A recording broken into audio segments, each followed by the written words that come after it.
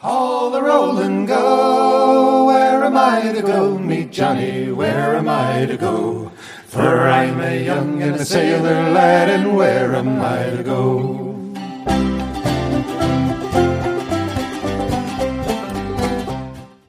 Hello, and welcome to Where Am I to Go podcast.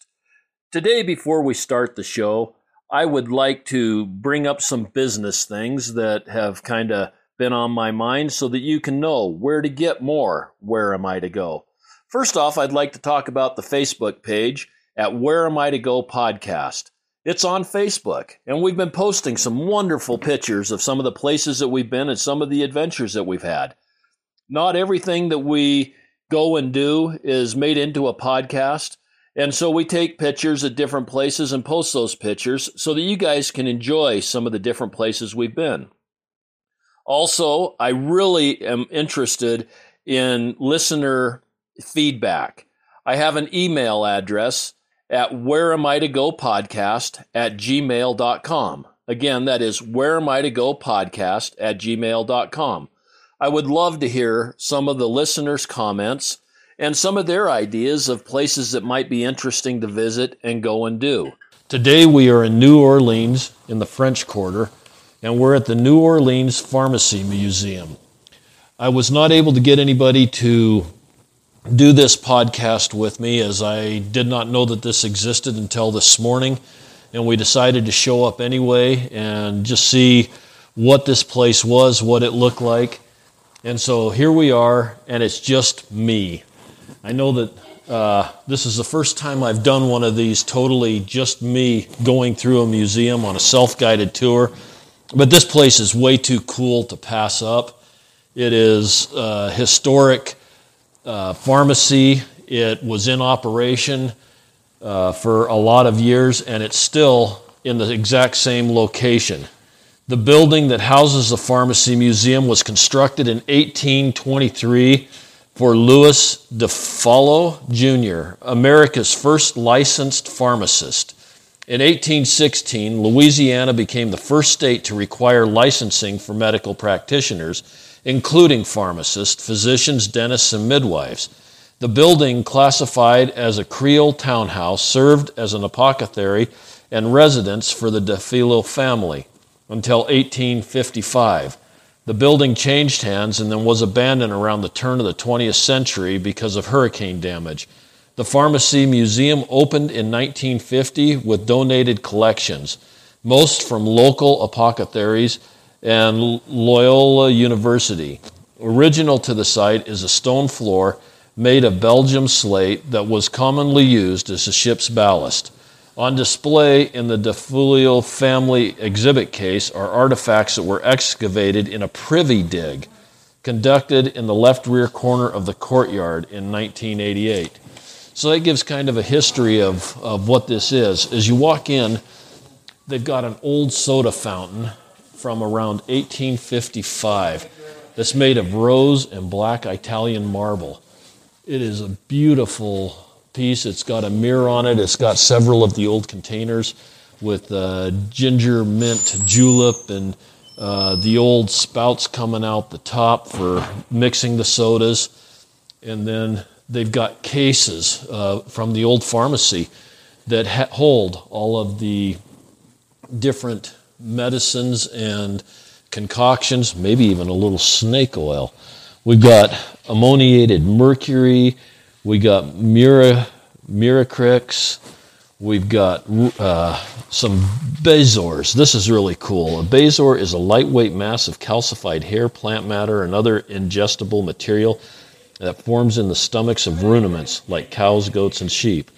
For centuries, these stony concretions were believed to act as an antidote to all manner of poisons. The original Bezors were identified by Persian goat herders.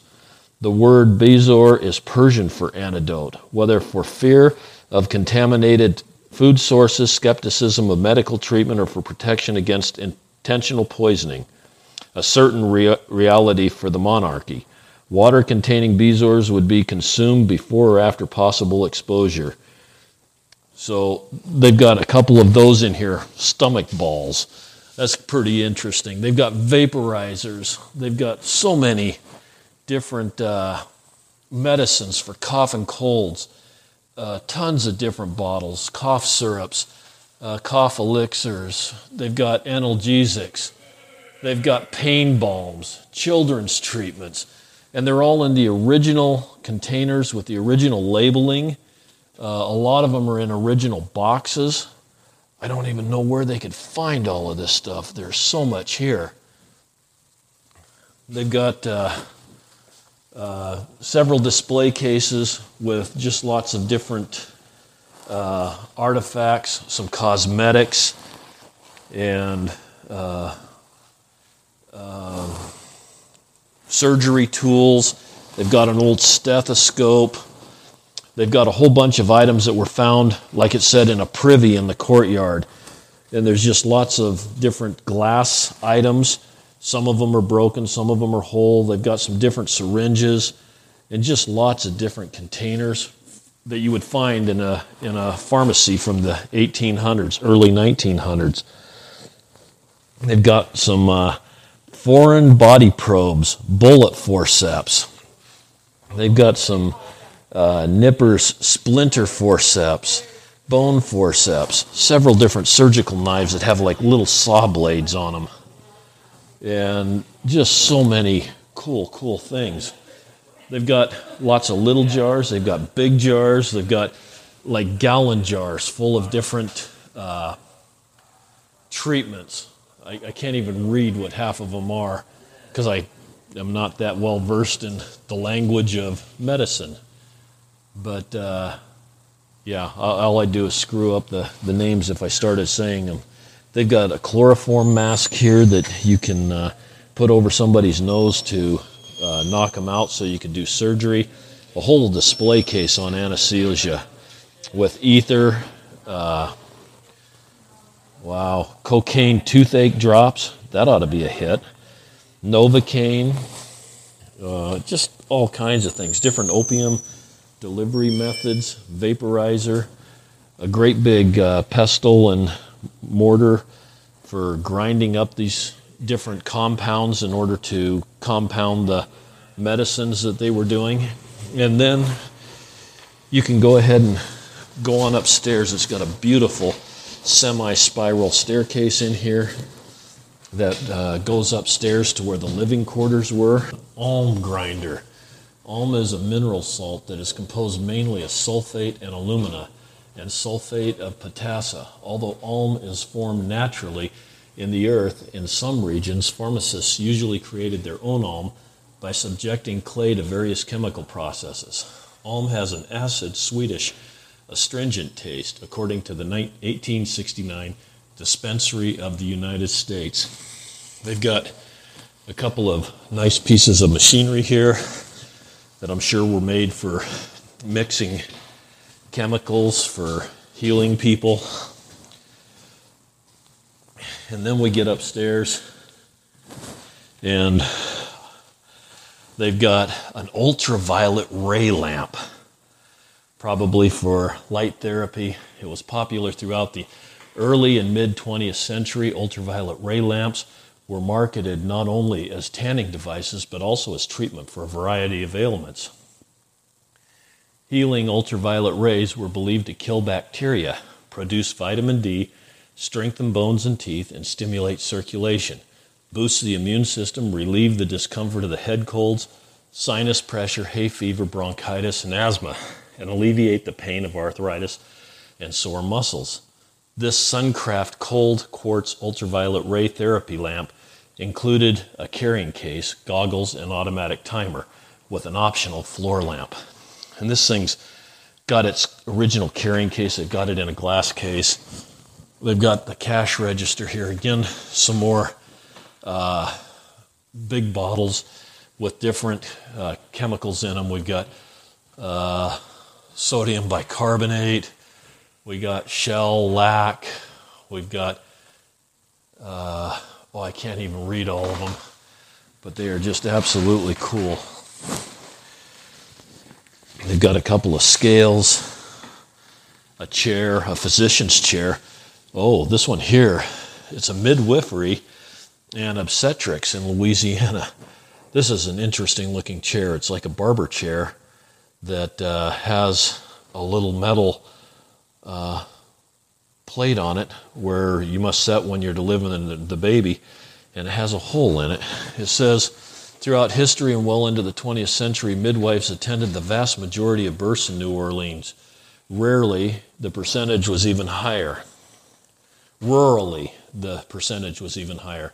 Midwives of every ethnic background assisted women of all social classes, most trained through apprenticeship or in Europe, as there were no formal midwifery schools in New Orleans at the time. Louisa began regulating midwives as early as 1822, when they were listed alongside previously regulated physicians and surgeons in the Registre du Comité Médical de la Nouvelle Orleans. Wow, I probably messed that up big time. The penalty for practicing midwifery without a license was 300 livres. Midwives also attended most of the enslaved women of Louisiana, and many midwives were enslaved themselves. Male physicians were only called in for profoundly complicated births. Even then, they often had minimal experience, most of which they acquired assisting in the births of enslaved women. Enslaved midwives had a greater degree of freedom than other enslaved people to travel to neighboring plantations at all hours, to occasionally train under physicians, and to administer medications. In one work's Progress Administration collected narrative, Miss Victoria McMullen recalled her midwife grandmother, Miss K. Elmore. In slavery times, my grandma was almost as free as she was in freedom because of her work. Wow.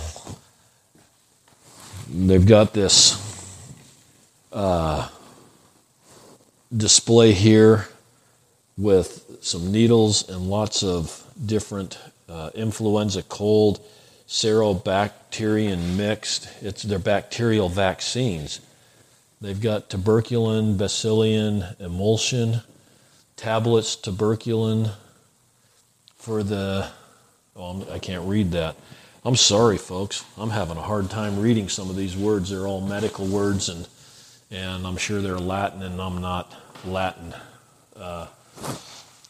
fluent. So they've got all kinds of really nicely displayed in old cases, all of these vials and bottles. We've got the bitter end, the long-lasting legacy of bitters, from herbal tonics of cross-cultural significance to patient medicine sold by druggists of all stripes, to the arrival of temperature and bitters, fight to stick around.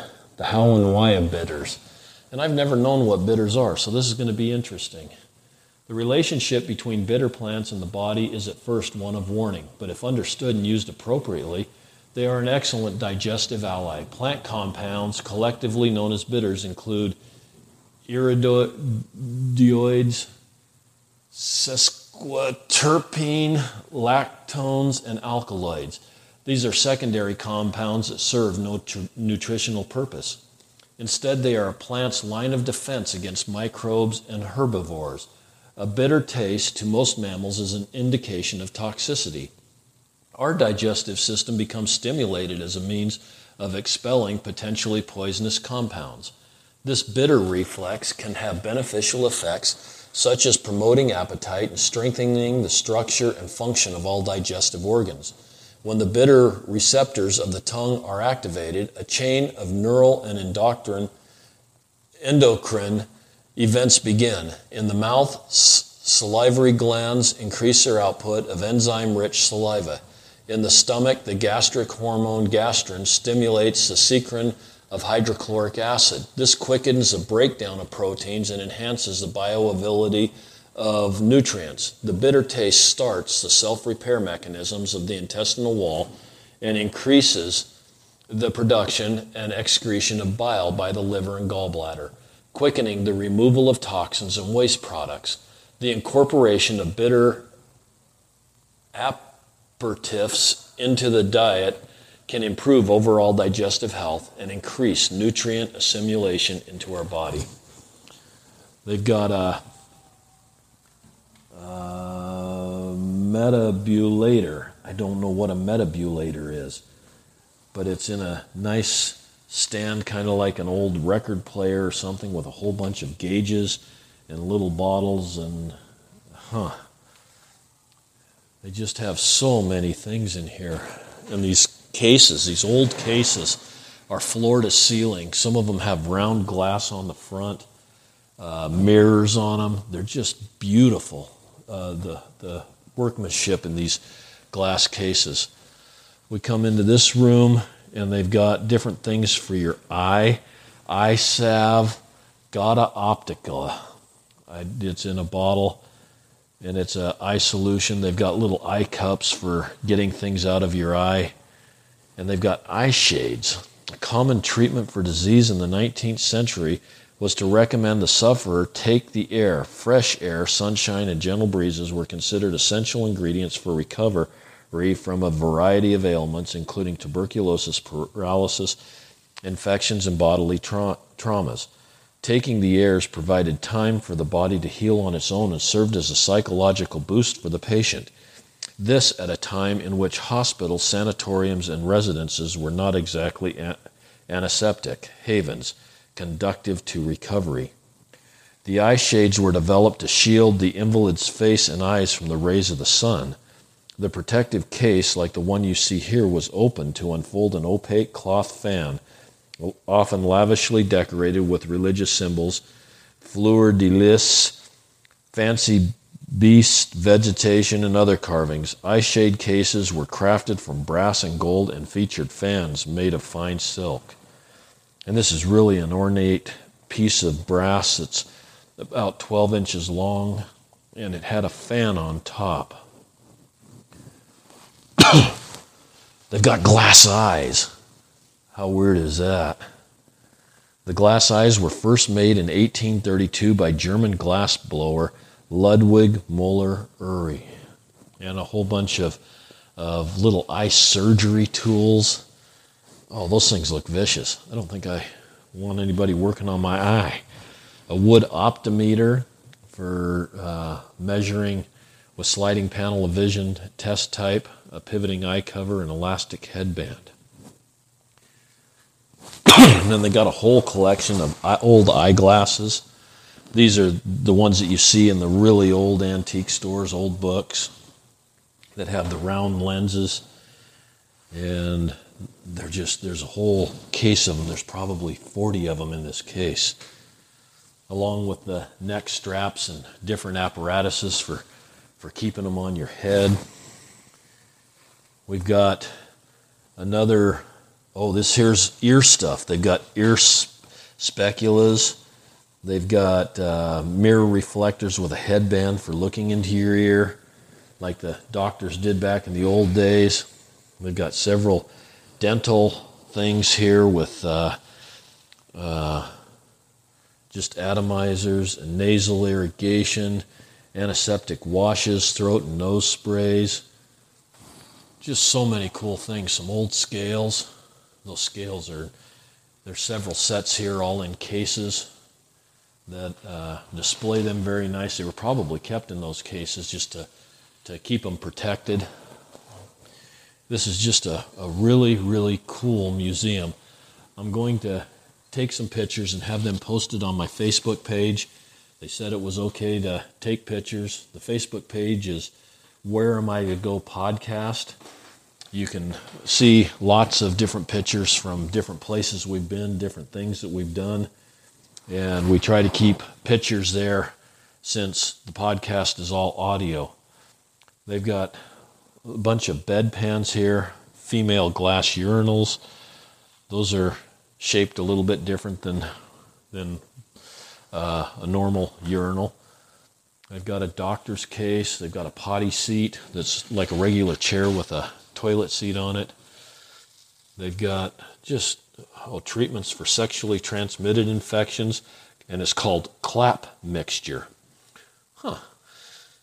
They've got just lots of different things. So many different things in here. I think you could look at the different instruments and the different bottles and that type of stuff for a very long time. But I've just about run out of words and trying to keep this going. I'm going to go back through and take some pictures and look at this stuff some more. But if you're ever in New Orleans and you're in the French Quarter, you get an opportunity to see the Pharmacy Museum. I would strongly recommend it. It's a very nice museum, very nicely put together, and it's down here in the French Quarter. And New Orleans is just a fun town. So anyway, everybody remember that the world is full of wonder. Get out and explore. See these museums. See the things that are out here to see. A good place to go is go to Atlas Obscura on the website. It'll bring you up all kinds of super cool and interesting places and things that probably most of your friends will never see. And that's how I found this place. There's also a voodoo museum here. I don't know that we're going to be able to make it to that one. But get to New Orleans.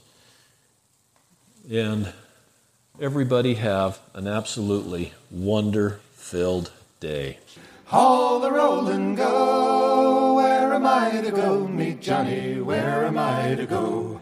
For I'm a young and a sailor lad, and where am I to go?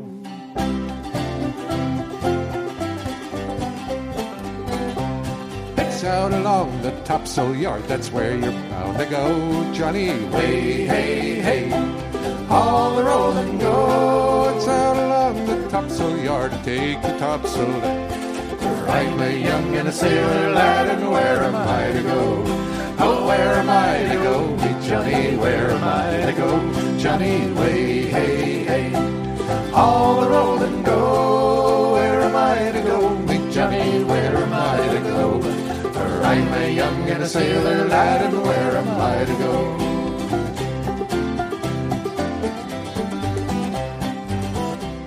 Pitch out along the royal yard, that's where you're bound to go, Johnny. Way, hey, hey, haul the roll and go. It's out along the royal yard, the royal fort is stow. I'm a young and a sailor lad, and where am I to go? Oh, where am I to go? Meet Johnny, where am I to go? Johnny, way, hey, hey, haul the roll and go. Where am I to go? Meet Johnny, where am I to go? I'm a young and a sailor lad, and where am I to go?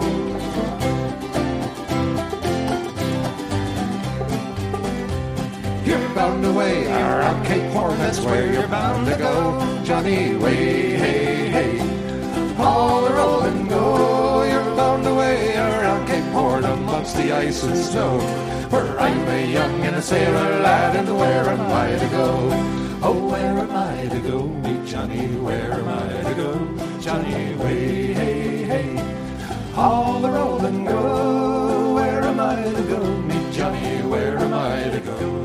For I'm a young and a sailor lad, and where am I to go? Oh, where am I to go? Meet Johnny, where am I to go? Johnny, way, hey, hey, haul the roll and go. Where am I to go? Meet Johnny, where am I to go? For I'm a young and a sailor